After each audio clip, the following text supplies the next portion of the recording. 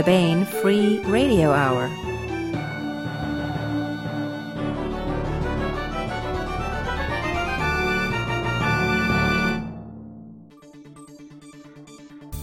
On the podcast, a latitudinal correction triangulating off the Big Rock Candy Mountain and the peaks of Kong, hardcovers migrating in thundering June herds, and part 9 of our complete audiobook serialization of Larry Correia's Hard Magic. All right now.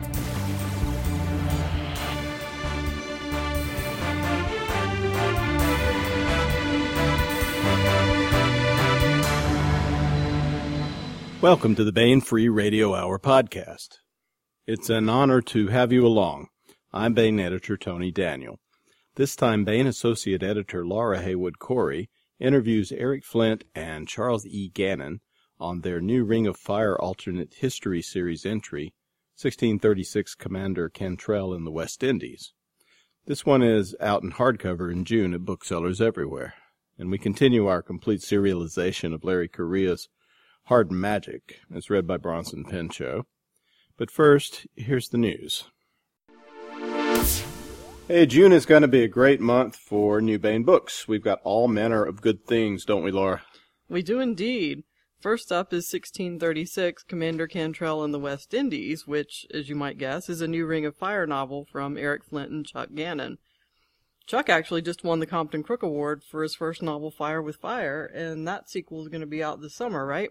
Yeah, what is it called? Trial by Fire, It will be called. Also in June is Rescue Mode from Ben Bova and Les Johnson. This one is really a lot of fun. It's a manned expedition to Mars. Goes out, and about halfway there, bam, a fist-sized rock hits them. There's absolutely no help on the way. They're out there on their own, trying to survive. Meanwhile, on Earth, all these nasty politicians are trying not only to shut the program down, but to write off the whole Mars crew. Yet the Mars crew has no intention of giving up, and there are some really heroic leaders on Earth who will do everything that they can to bring them home as well. And it's a really great twisty and turny story with lots of great science, because we have some great science writers that put it together. Les Johnson is a NASA scientist, as many of you know. And Ben Bova is the longtime president of the National Space Society. I think he's president emeritus now. So check this one out. And also in June is The Sea of Time by P.C. Hodgel. And this is a new novel in her Kinserath epic fantasy series, sequel to Honor's Paradox. Jame is back, and this time she's a stranger in a very strange land as she travels south to the city of Kothafir. Yeah, we have a interview with Pat Hodgel coming in a very near future podcast. If you like high fantasy, you've got to be a fan of world building, and Pat Hodgel's world of Rathilion is this enormous tapestry of a place with all kinds of imaginative stuff. Carnivorous unicorn-like creatures, they are not at all nice. No. Migrating herds of trees also can be dangerous. A lot of walking gods you don't want to get on the wrong side of, and there's much more. It's a tapestry-like book, I would call it. Really great high fantasy. So, June new offerings from Baen, The Sea of Time, Rescue Mode, and 1636 Commander Cantrell in the West Indies. They're all at booksellers everywhere. And at baenebooks.com. Eric Flint is a multiple New York Times bestselling author. Eric is best known for his Ring of Fire series of alternate history stories. They revolve around a West Virginia mining town, Grantville, that's thrown back in time and into the midst of Europe in the year 1632. Eric is also known for his Belisarius series and many others, including many science fiction novels. Before he became a full-time writer, Eric was a long-time labor union activist and has a master's in history. Charles E. Gannon is the Compton Crook Award-winning author of science fiction novel Fire with Fire and its upcoming sequel, Trial by Fire. With Eric Flint, he's the author of 1635 Papal Stakes, and with Steve White, he co-wrote Starfire novel Extremis. Eric and Chuck joined Baen Associate Editor Laura Haywood Corey to talk about the new Ring of Fire novel, 1636 Commander Cantrell in the West Indies. All right, the first thing I have to ask you guys both is, did either of you ever think about going to do some on-location research. But, honey, we have to go on a Caribbean cruise. It's for the novel. Oh, you are so behind the times. By the time we got around writing a novel, I had spent a week in Grenada, visited the St. Martin, Bahamas, several times in the Keys. So, yeah, of course. That goes without saying. You get a tax write-off for that, right? It's business, right? Yeah, of course. More seriously, I always try to go wherever it is I'm going to be writing a story, which is it's a little weird because more often than not, I might spend several days someplace, and with a few exceptions, the big one being the Tower of London, which I actually used, but for the most part,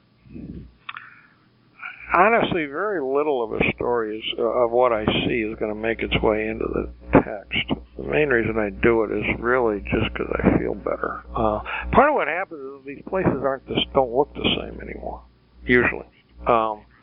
You can go to parts of the United States, for instance, because a lot of my novels are set in different parts of the United States, and the problem is that the topography won't change much, but the vegetation will be completely different. Completely different. So you can't really assume that what you're looking at is really going to be much of anything.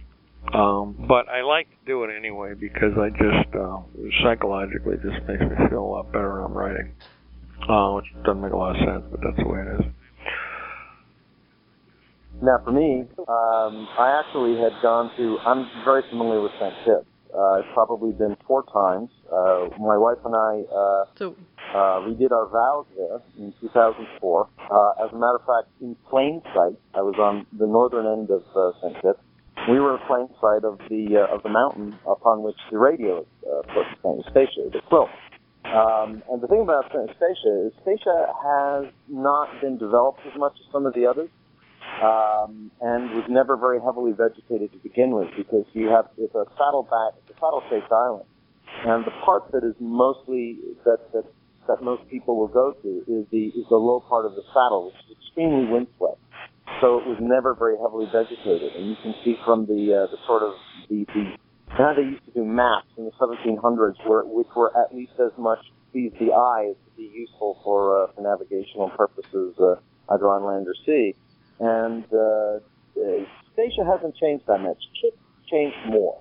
But for every part of the novel that was placed in Kitts, I'd gone to all those places actually before.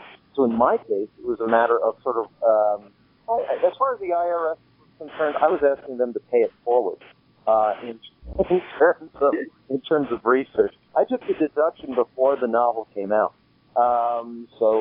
But I knew I wanted to use this in novels, and I knew I was going to have the opportunity one day. It just came up, lo and behold, long before I'd ever met Eric. I had done it, so there I was having a setting by serendipity in mind. Which, by the way, also just a brief digression. If you notice that Kitts and Nevis also show up very briefly in Trial by Fire. So if the IRS ever pulls me over and says, "Geez, did you use it enough?" I said, "Not only did I use it enough, I used it twice." So,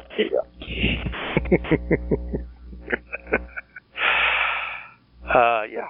Oh, so all right. This is a possibly related note, but for each of you, what did you enjoy the most about writing this story?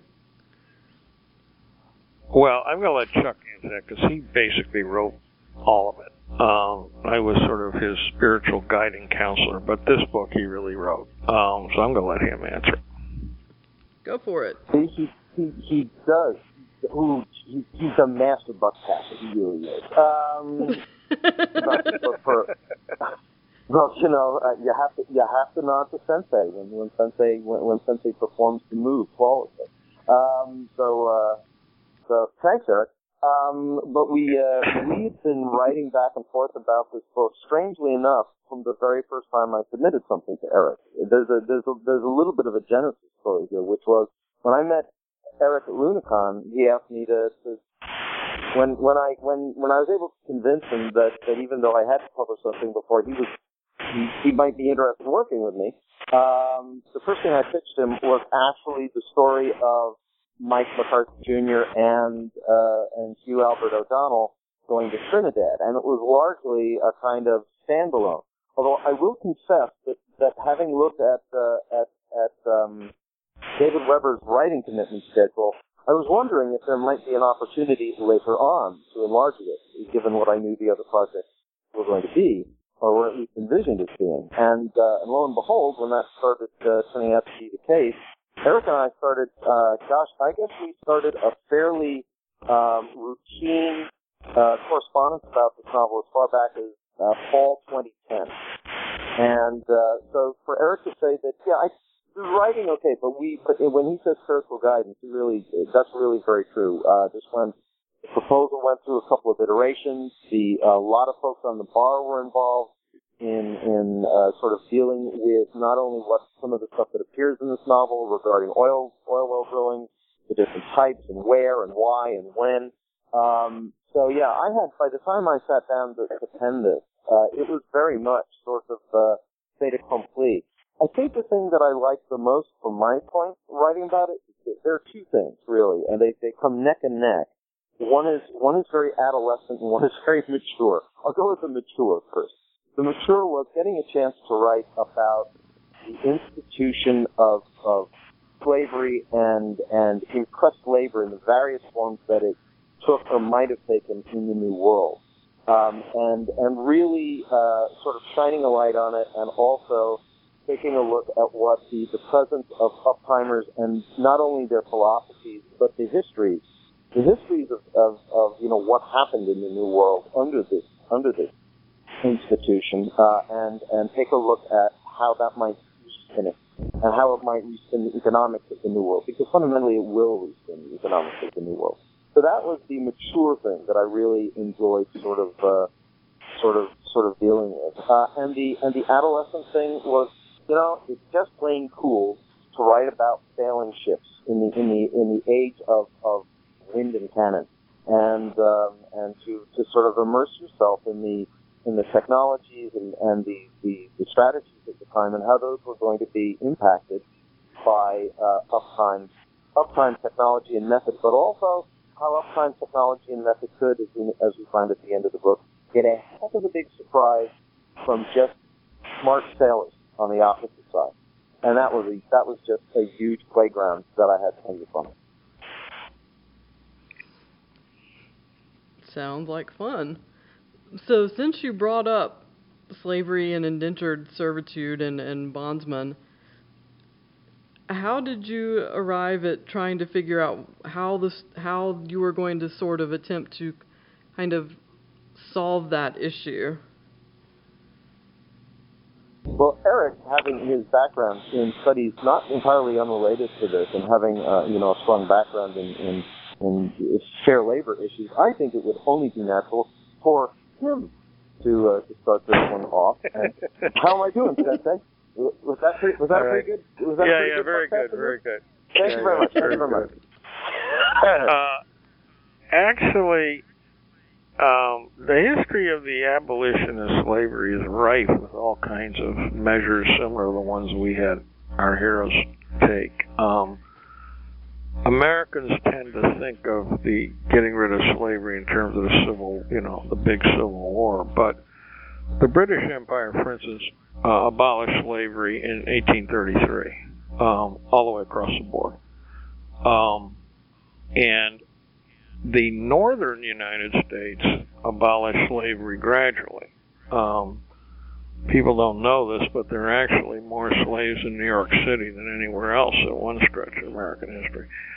And it was in the South that it just got so entrenched that you just could not, pry it loose. But, and eventually, a very violent war was needed to get rid of it. But the idea of doing it, there's a lot of different methods were used, but the kind of method that was used in the book, it's actually not new or unusual. It was done in a number of places. And so when, Chuck advanced the idea, it seemed perfectly reasonable to me. because, like I said, it's been done.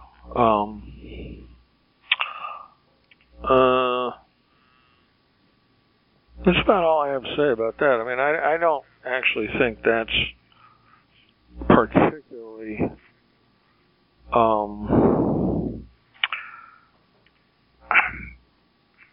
what's tricky is would it actually work? That's always harder to gauge. It's just the nature of things. You never really quite know. Maybe it wouldn't, but I think there's a good chance it would have.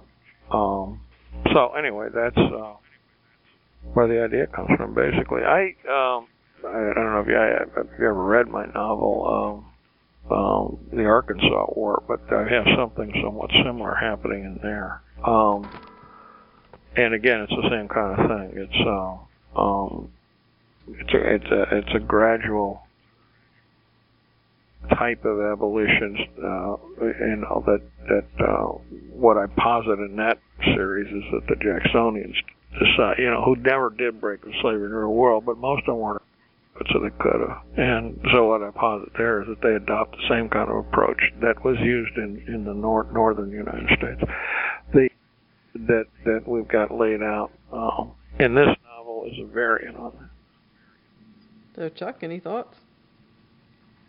Yeah, for me, it struck me that, the bottom line was this was one of those issues that no one was going to be happy with. Or rather, let's put it like this. You were going to have a bunch of people on one side which felt that it was terribly, terribly radical for a variety of reasons. And on the other side, it was going to felt that, would accuse it of gradualism and pandering to an already morally, bankrupt set of beliefs possessed by the other side. So this is going to be, full of a lot of people on both sides who don't like it, and that's why it was very careful to have a scene through the eyes of somebody who was in a perhaps unique position to see both sides.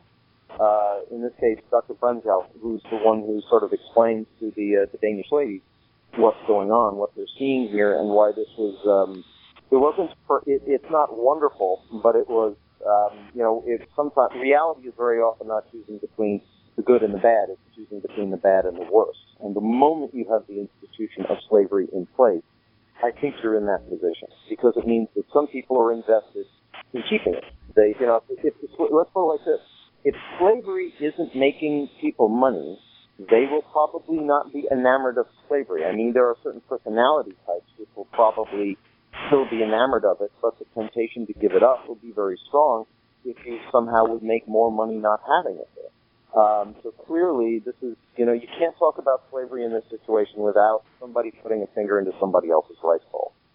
And that automatically is going to create a tension which is wonderful for the novel because it is not just the naval battle that forms the if you will, the crux of drama in the next novel in this particular area, but what happens when there are interests that simply cannot be reconciled to this. It's very boring when everybody on one side is wearing all the same color hats. And I think you can see pretty well foreshadowed here that there's going to be, shall we say, a sharp and even violent difference of opinion amongst the Dutch and some of the other folks in that group who really find it quite a they see that this is a very lucrative institution from their perspective, and that's where their thought is. To me, and it was one of the things that I thought was the key to whether it was believable that it would work or not was how big was the rice bowl into which Tromp and the uptimer notions were putting their finger. And what I mean by that is, obviously everybody has just relocated to Recife, and most of the slaves have not come Recife to Station. The cane sugar enterprise is not as settled there as it is already starting to become, but still is not that heavily settled into St. Kitts and Nevis. And I'm sure Eric can speak a lot more to this than I can. The history of the importation of slaves it is nowhere near anything like in the following century and then the early part of the 19th. It's almost sporadic at this point. A tremendous amount of work, particularly in Kitts and St. Nevis, is being done either by Irish stopped indentured servants' war. Actually, under James I, 30,000 Irish were brought into the New World, not as indentured servants, but as out-and-out slaves. No rights beneath the law for a variety of reasons. And so you have a real mixed bag there. And if the institution had progressed much further, I think it would have become harder and harder to do, and therefore less and less believable that the outcome that we're sort of evolving here could have taken place. So you mentioned that you're working on a sequel to this one. Do you have any any little tidbits you can drop about that? Well, here we are.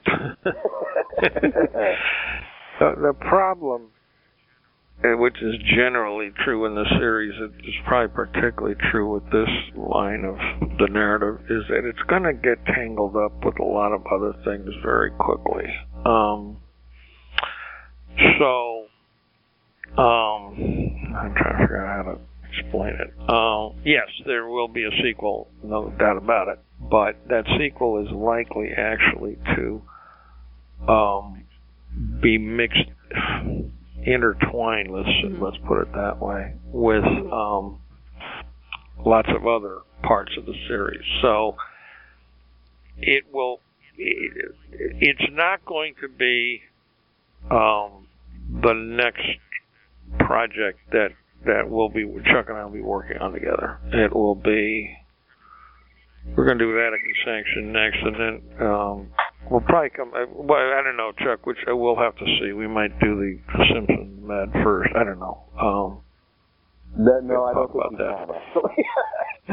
All right. I see what you're saying. Before this, that might be a little difficult, but as you can tell, yeah, it's going to be, it's unclear. Yeah, it's,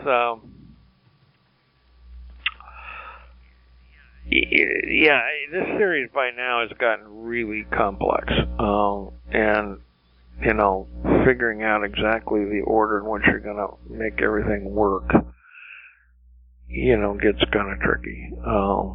We get readers writing into us asking what the correct reading order is for 1632, and I just laugh. Yeah, I have actually posted an essay on that where I have my recommended order of reading, but yeah, that's what we refer them to. Yeah, but I mean, honestly, in some ways, it's really quite arbitrary. And if I'm being snotty about it, I'll just say, well, what's the right order in which to study the 30 Years of War? And you figure that out, use the same order, which is a little snotty, I admit. But it's hard not to do it because, honestly, I don't know what the answer is.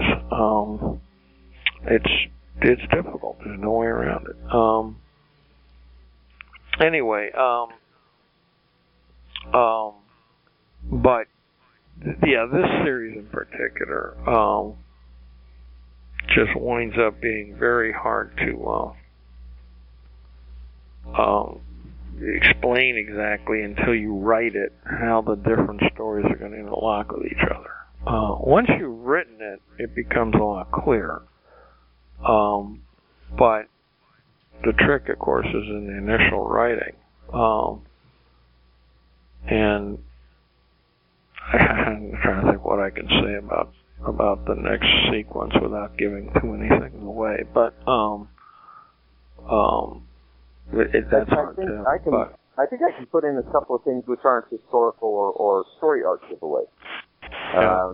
We're going to find that the Spanish continue to be very, very innovative adversaries. We're going to probably find that the uptimers will get a few more surprises.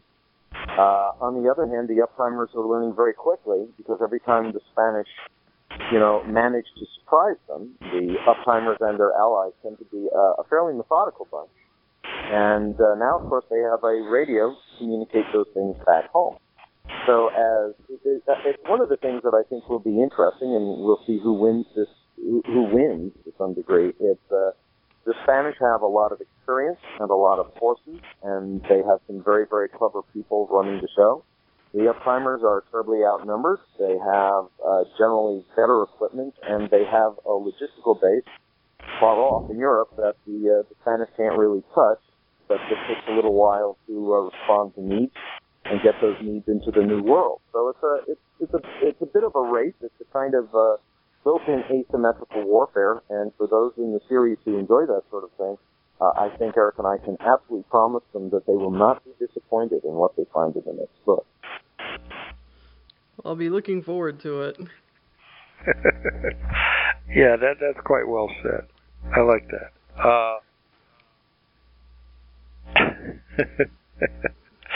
Yeah, it's oh God. He's laughing at my callous and bloodless marketing pitch there. I'm pretty sure. Yeah, well, I know. It's oh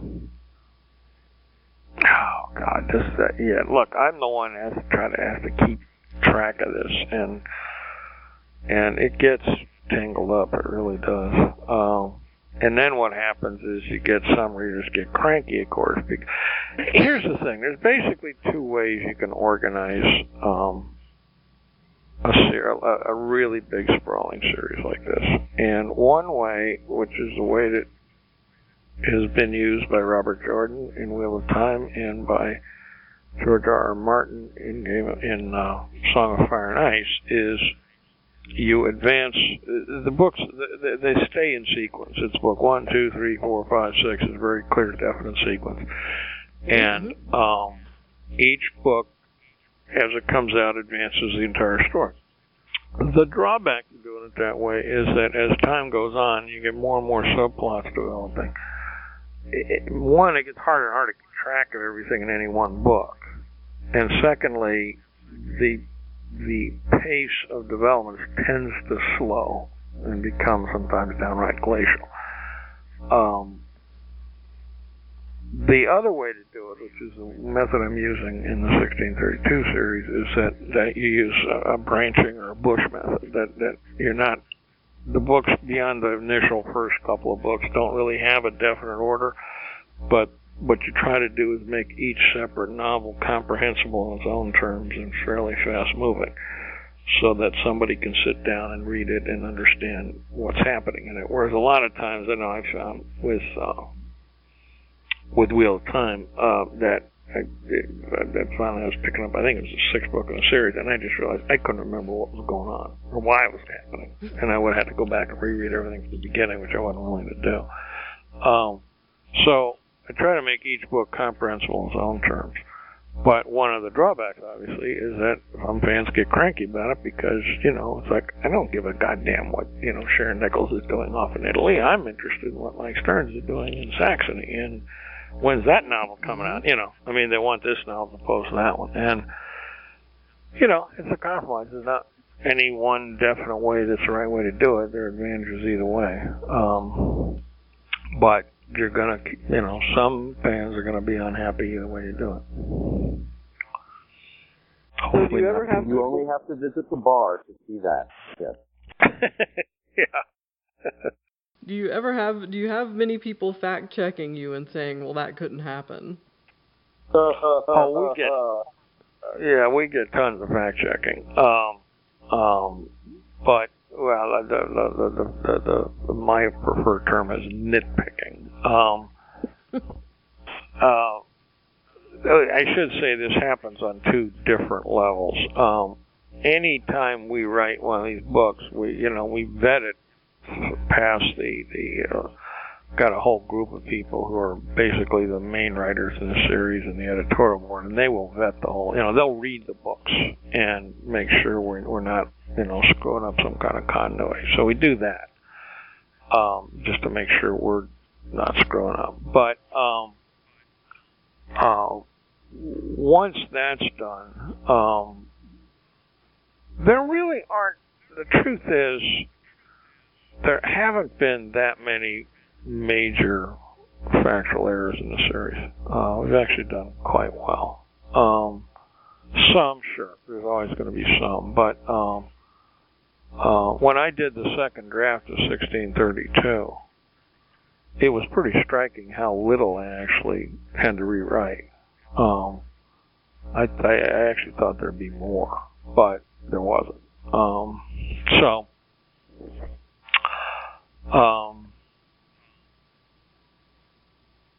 don't know. Overall, it's. I don't think it's been a big problem.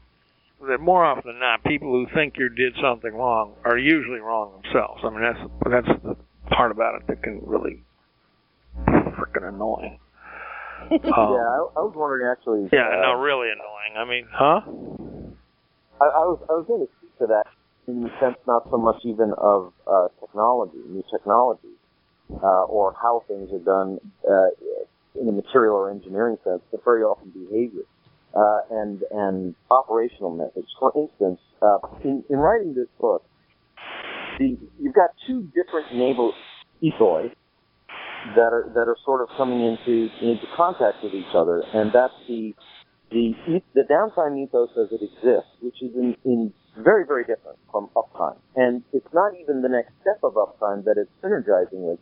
It's like two or three steps removed. And what I mean by that is Simpson is coming from a post-World War II American naval tradition.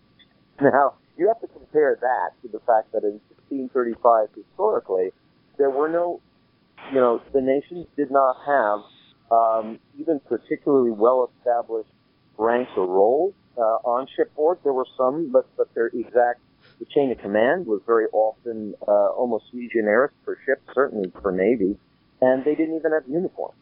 And uniform standards were almost unknown, and this gets right down to guns and the way the powder was milled and all the rest. So you get folks that jump on the bar and they say, and they'll make comments about, Simpson would have done it this way and Simpson would have done it that way. I'm sitting there and I'm thinking, well, actually, there are two reasons that I think that, and this is what I mean by it's not even so much technological. It's what I would call the human engineering component, where Eric and I, or Eric and the other collaborators in the series, we sit back and we say, okay, we could, if we were doing a simulation, I suppose we could throw all the terms in the world and introduce all the changes in the world all at once, just the way it would be. And I think our collective sense of it is, and we would utterly confuse 85% of the readership, who would be not necessarily much more conversant with the modern, let's say, naval ethos than the old naval ethos. So you try to drop this in to suggest the changes that are there. For instance, I talk about evolution when you were talking about naval things, and that's a term, it's a modern term that has to do with change in formation or change in plan. Also, the gunnery, the gunnery instructions were actually taken directly from an immediate post-World War II gunnery manual. But you have other folks, saying, well, there'd be a duty watch officer here and there, and there'd be this on the deck, and that person would have binoculars for sure, and you're sitting there going, why, Gal, really? we have no readers if we did that. So there's a sort of, the imposition of making a fun and a navigable narrative, as well as the fact that not all the changes that uptimers could imagine are the ones that they would get, or would even be wise to make all at once, is something that I think we're always potentially contending with. So you're looking at folks on the bar or other commentators on the facts, so to speak, as they are. And I think very often the difference between what we do and what they very often are looking for has to do with how do you tell a good story, and how do cultures in conflict, or in confluence, as the case may be, that not everything happens all at once according to an uptime perspective. And sometimes they have a different view, I think, than we do.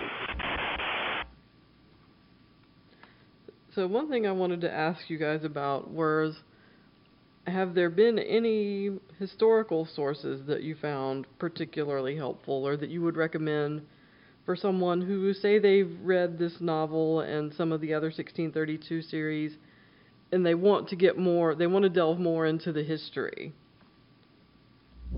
I could come up with a couple really quickly.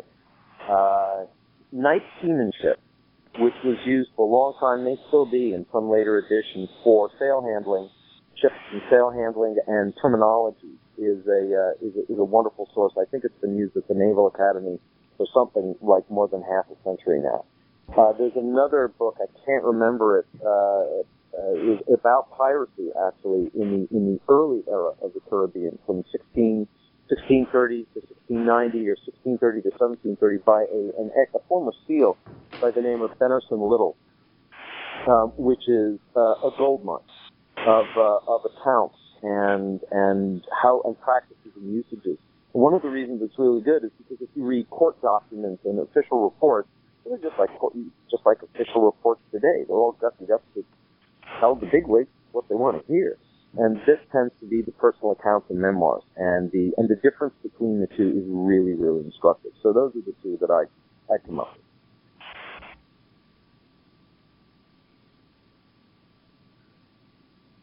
Eric?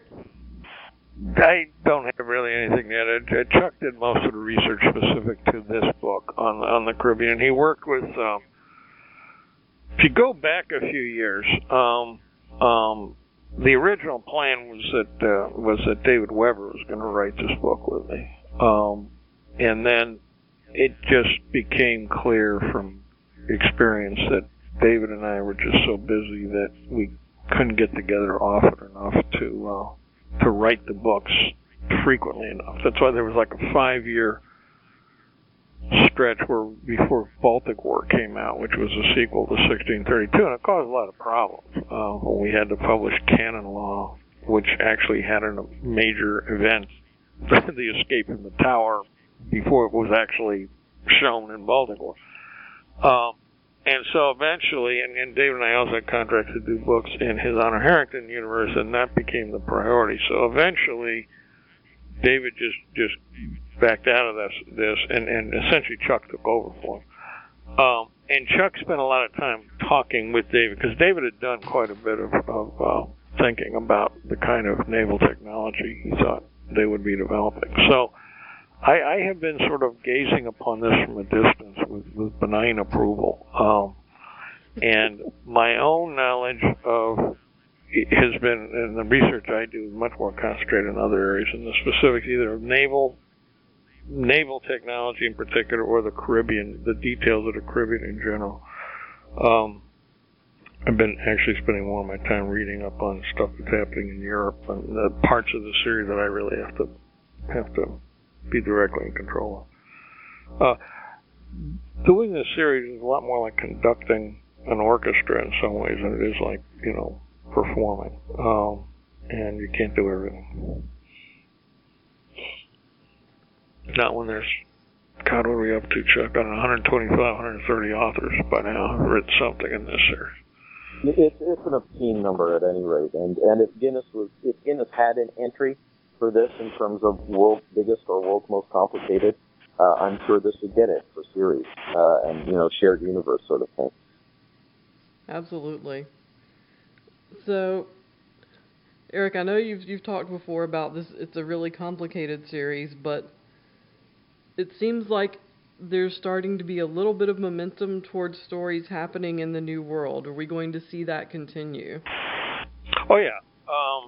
Actually, the next New World novel is actually finished. It's one I'm doing with Walter Hunt called The Atlantic Counter, and the first draft of it is actually written, but we need to rewrite a couple big parts of it. And meantime, Walter is working on the first draft of the first of the 2 French novels I'm going to be doing with him, and that actually has to be published.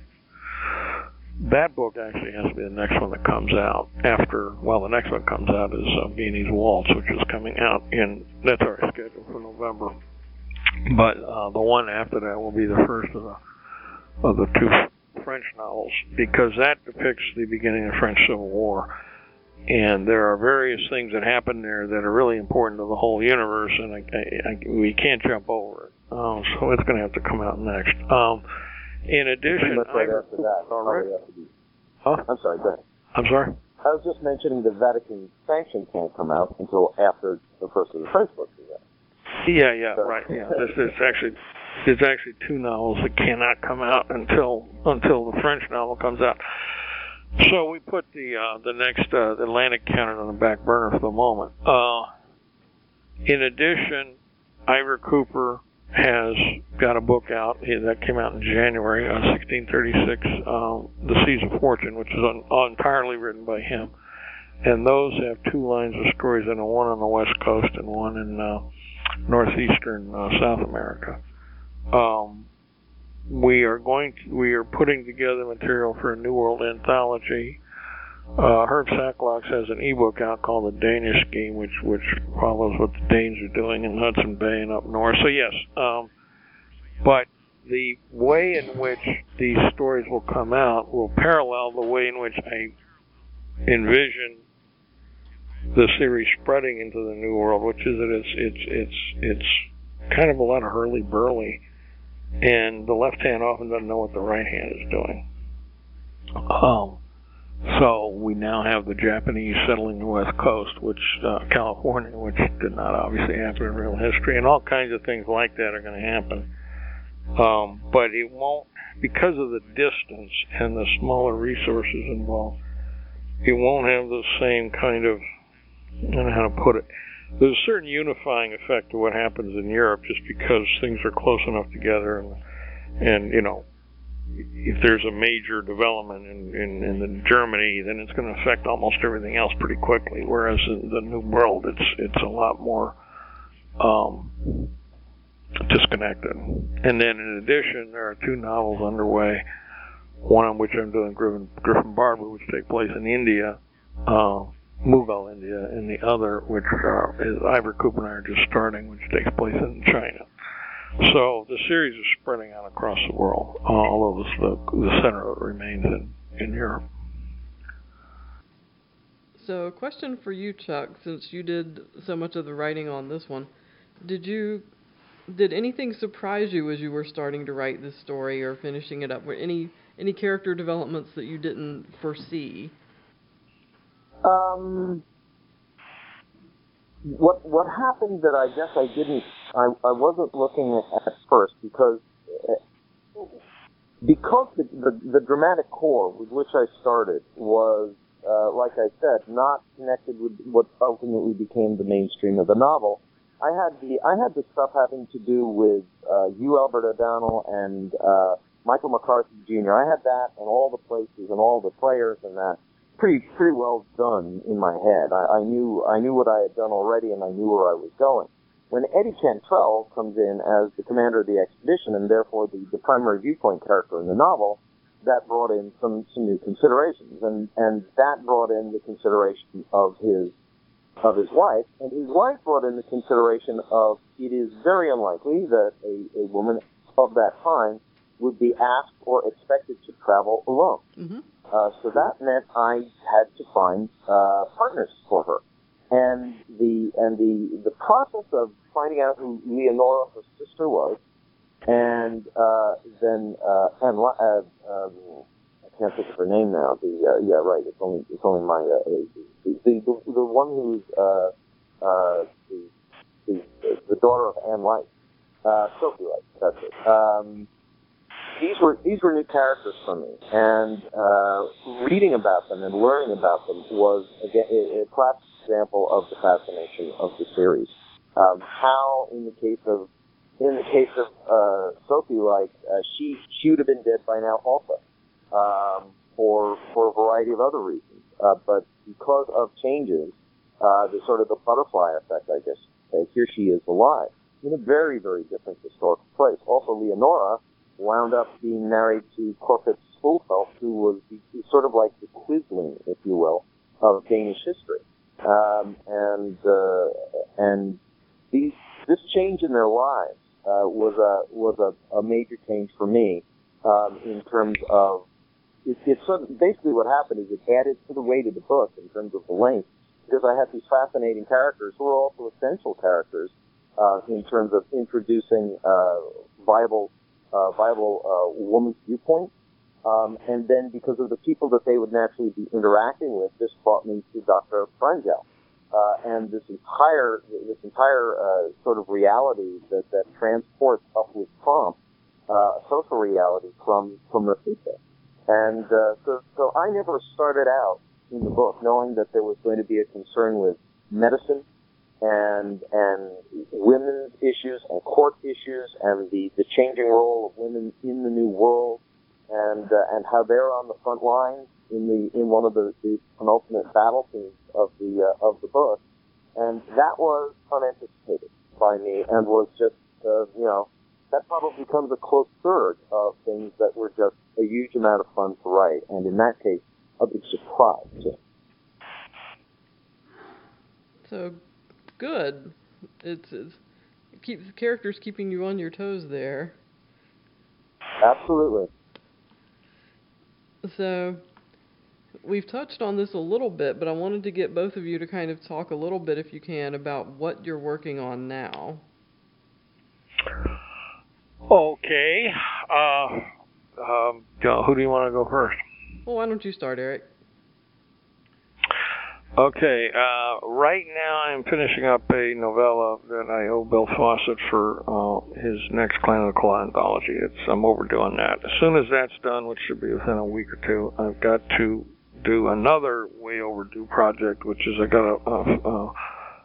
write a novel I've been under contract with for 7 years with Mike Resnick. That is called The Gods of Sagittarius, and it's a straight space opera. Once that's done, then the next direct writing I'll be doing will be the next solo novel in the 1632 series, which will be the direct sequel to Saxon Uprising. But I do a lot of collaborative writing, and collaborators have a way of disrupting my schedule. So Dave Freer has already just a couple of weeks ago turned over to me the first draft of the Next Heirs of Alexandria book. That's the series that stars Shadows of Lion. Mm-hmm. Dave and Misty and I have normally worked on the three of us together, but from now on we're just working two of us on each one, because getting the three of us together is kind of cumbersome. So this is just between Dave Freer and I. That one's called All the Plagues of Hell. Mm-hmm. And then I've got to work with Walter whenever he's ready for me, too, on the French novel, because that'll be the next 1632 series novel that'll be published sometime next summer. I do have a novel coming out in February that I do with Reichsbohr called Castaway Planet, which is something of a sequel to the Boundary trilogy. And then Grantville Gazette 7 is coming out in April, and I've got to write a story for that. And then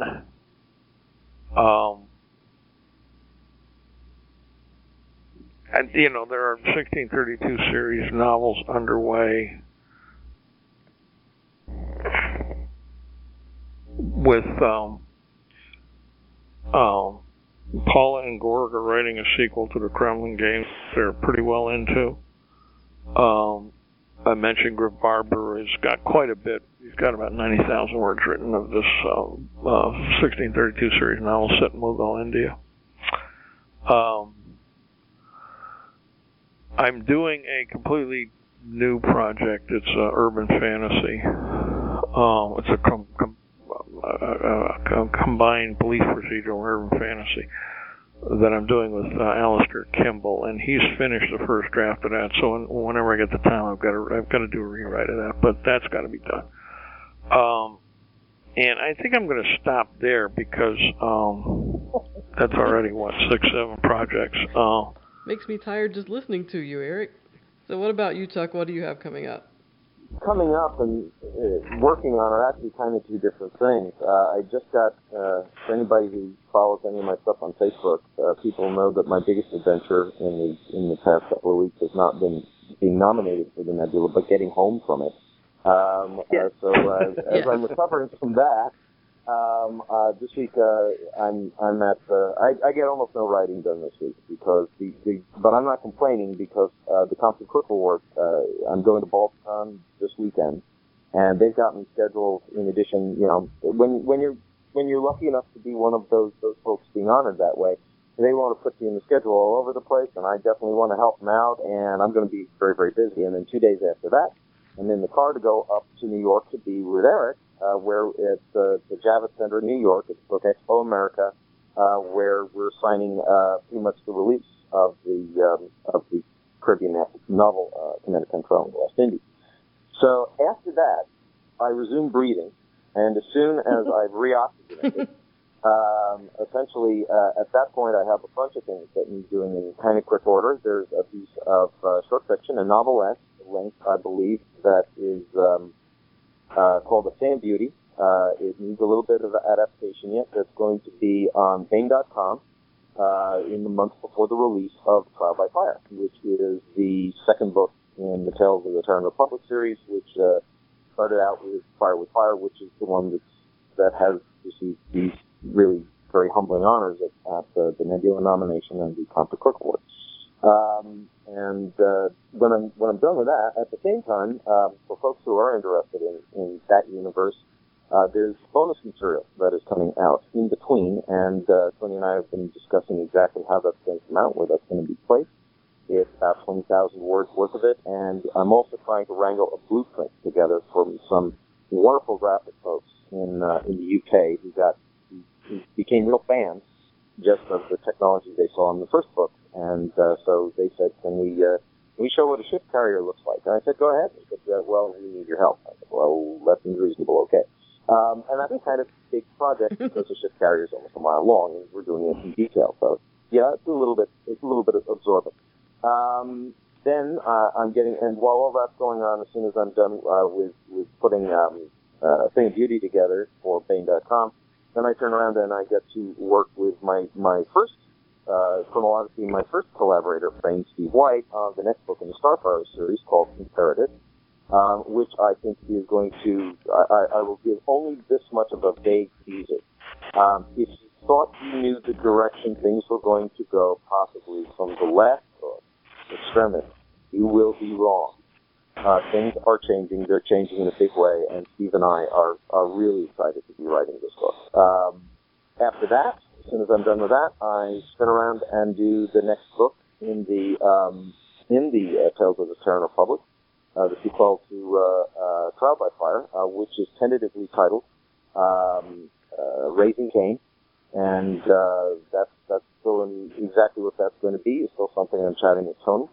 And that's going to keep me busy to at least, I would say, close to the end of the year. Well, probably not. And then I'm going to turn around and I'm going to write Battersea Sanctions. So it's ready to be loaded in the chamber as soon as there's a space for it in the Bane publishing schedule. And after that, well, that's looking far enough out.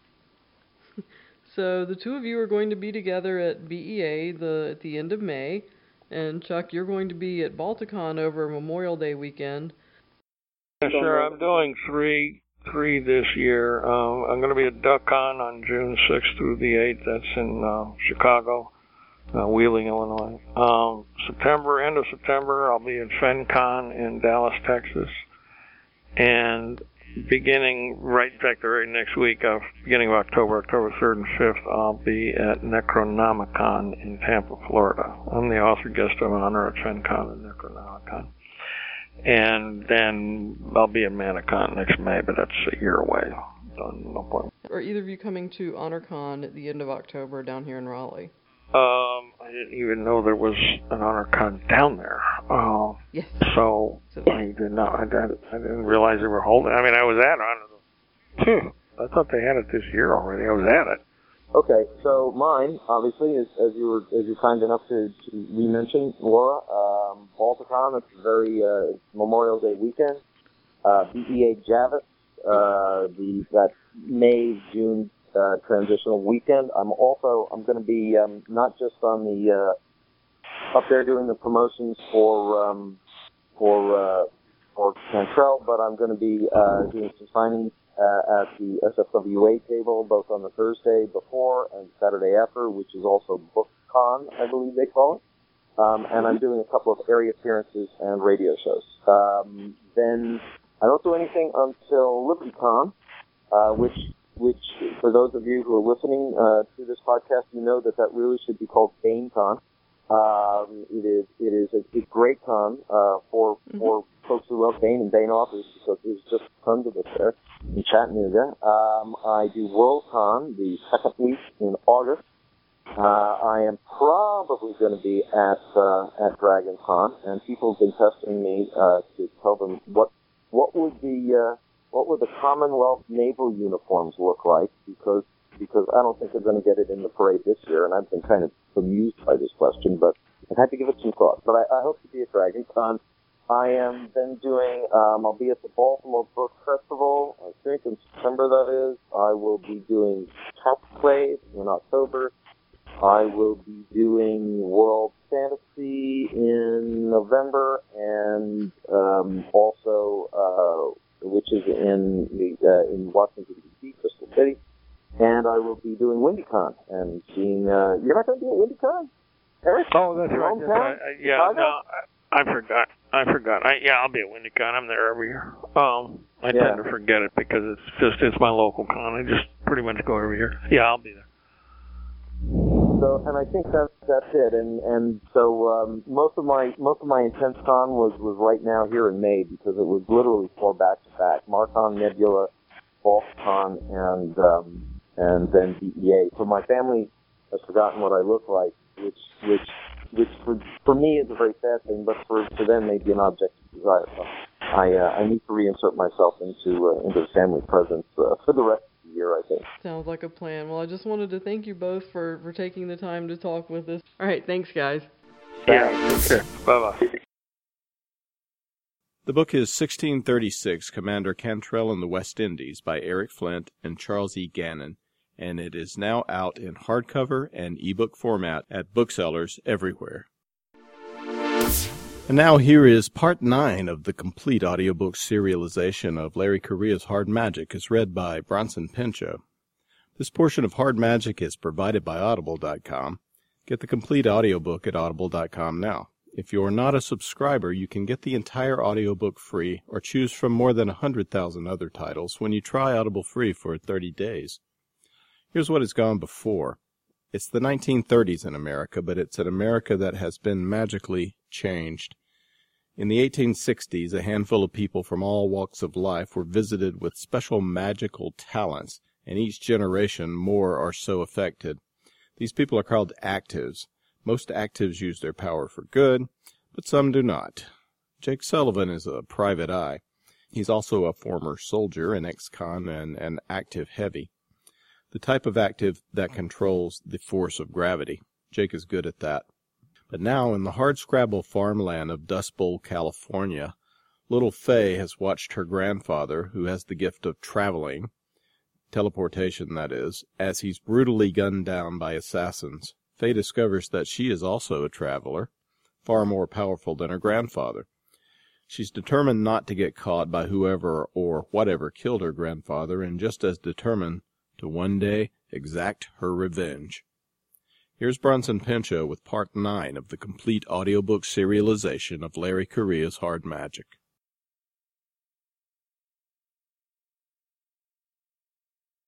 The 50-millimeter Russian long dug a divot in the dirt, but the girl was already gone.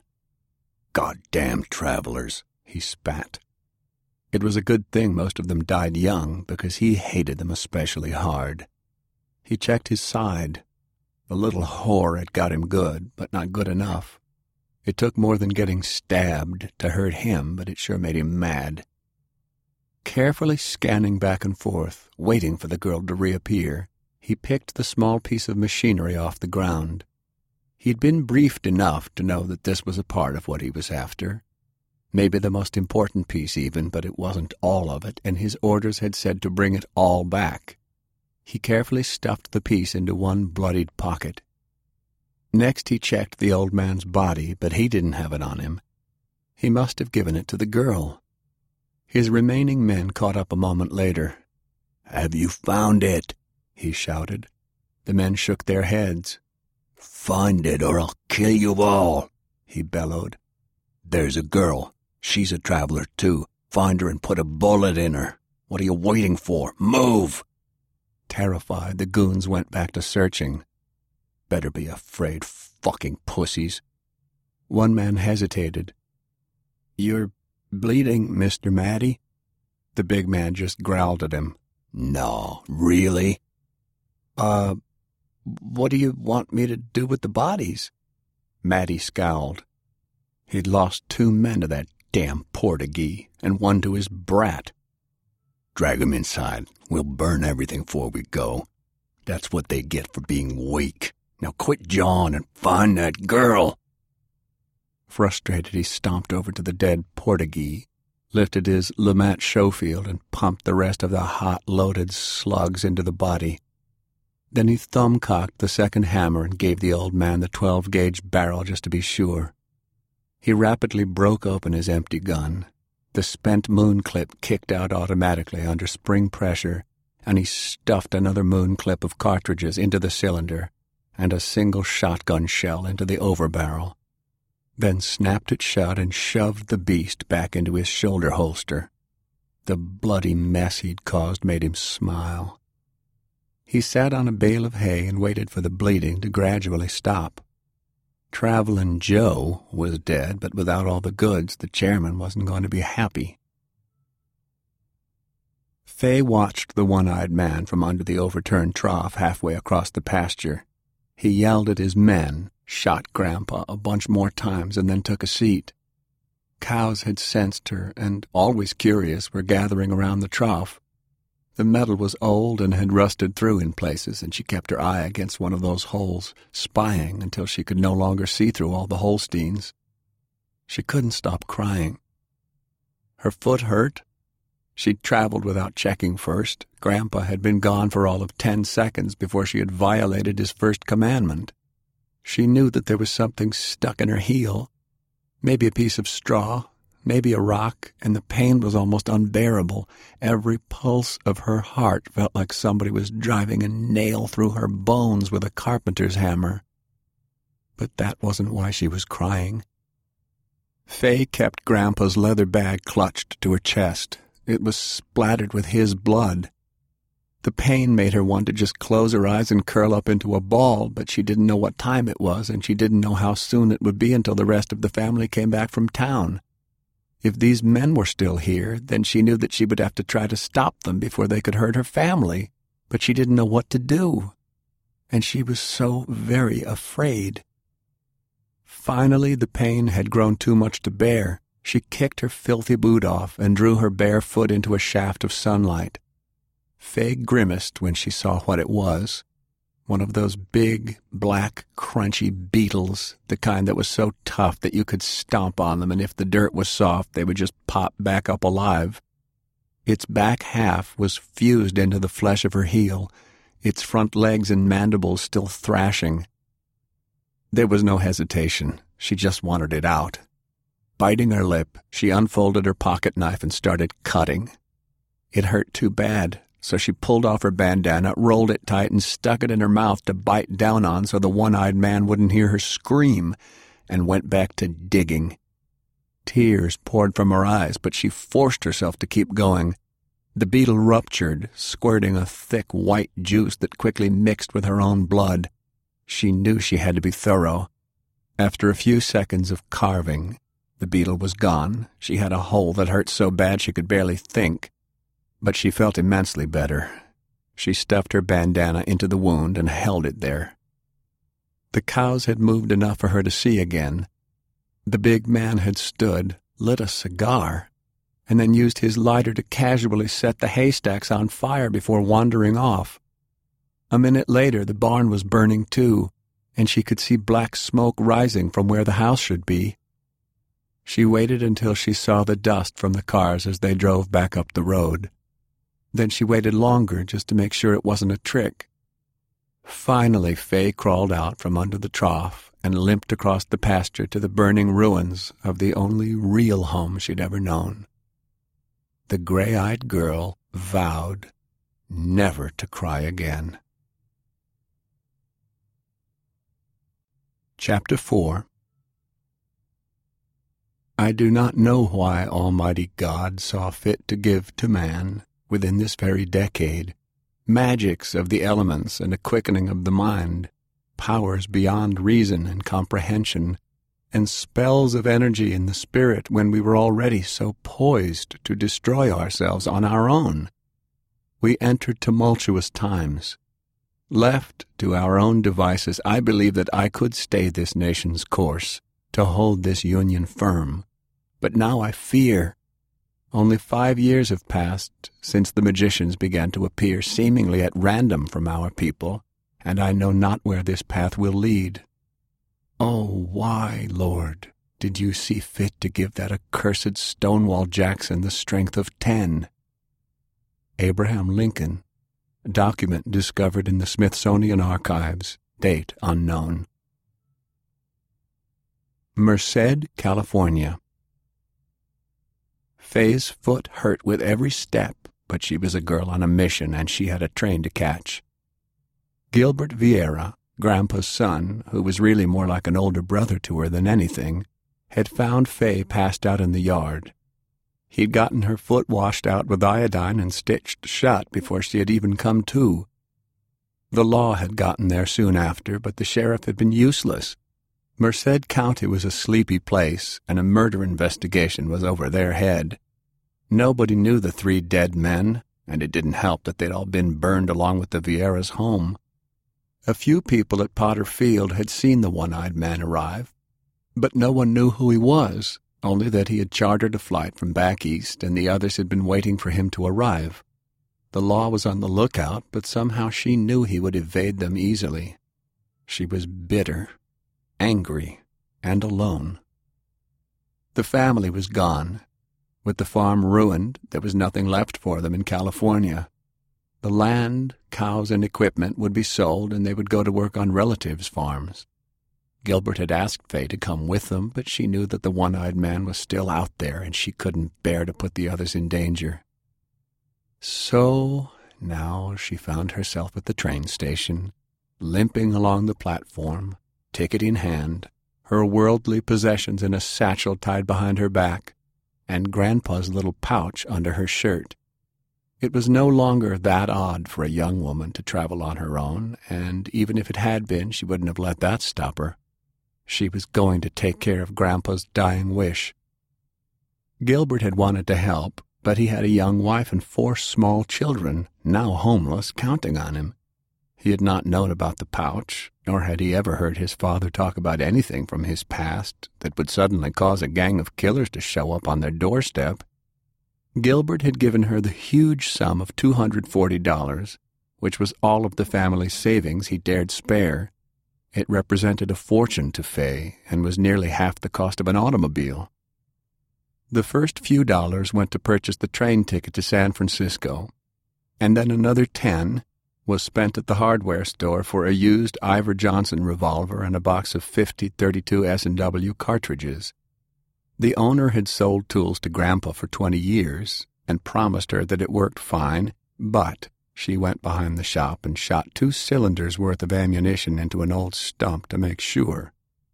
Grandpa had taught her how to use a shotgun, but the revolver was a lot harder to aim. It was loud and kind of scary, but she hit wood most of the time. The stubby little gun fit snugly in the pocket hidden in the pleats of her traveling skirt. She just knew she would see the one-eyed man again, and when she did, she was going to pretend he was that stump behind the hardware store. Grandpa's bag had a strange mechanical implement inside. It was a bunch of metal cylinders twisted together inside a wire frame. It looked like it was part of something bigger, like an engine.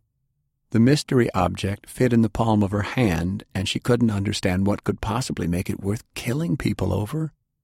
There was a hole in the top where the other part she had lost had probably gone, and a slot in the bottom where it had to connect to something bigger. A few words had been stamped on the back. N. Tesla, 1908. Wardenclyffe, Geo, Tel, MK, 1. Faye listened to the radio. She knew that Tesla was the brilliant cog inventor who had designed many incredible things, including the amazing peace ray that had ended the Great War and that kept all nations at peace today. The news said that the rays had made it so that there never could be a big war again. Maybe Grandpa's device was part of a peace ray? The radio had always talked about those things in hushed tones. She had never seen one, but knew there were mighty fortress towers on the coasts, guarded by hundreds of soldiers and fleets of balloons. But how had Grandpa got a piece of one? All he had ever done was milk cows. There had been one other thing in that bag, a scrap of old paper with a few words, a rough map, and an address in San Francisco. She did not know who J. Pershing, B. Jones, R. Southunder, or S. Christensen were supposed to be, but Gilbert had told her that the Presidio was some sort of army base right on the ocean. The train pulled into the Merced station nearly 20 minutes late, and Fay boarded, alone but determined. Fay did not know exactly what she was going to do when she got to the spot on the map, but she would figure it out when she got there. She was Portuguese now, and Grandpa had always told her what brave explorers their people had been.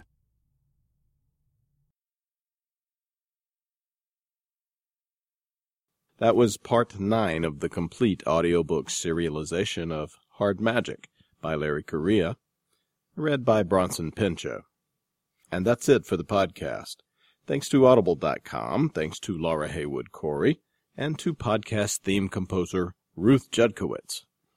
And a creeping barrage of shielding cannon fire for a desert island invasion of barbecuing salty dogs cooking up ribs and thanks for Eric Flint and Charles E. Gannon, authors of 1636, Commander Cantrell, in the West Indies. Please join us next time here at the hammering heart of science fiction and fantasy. And keep reaching for the stars.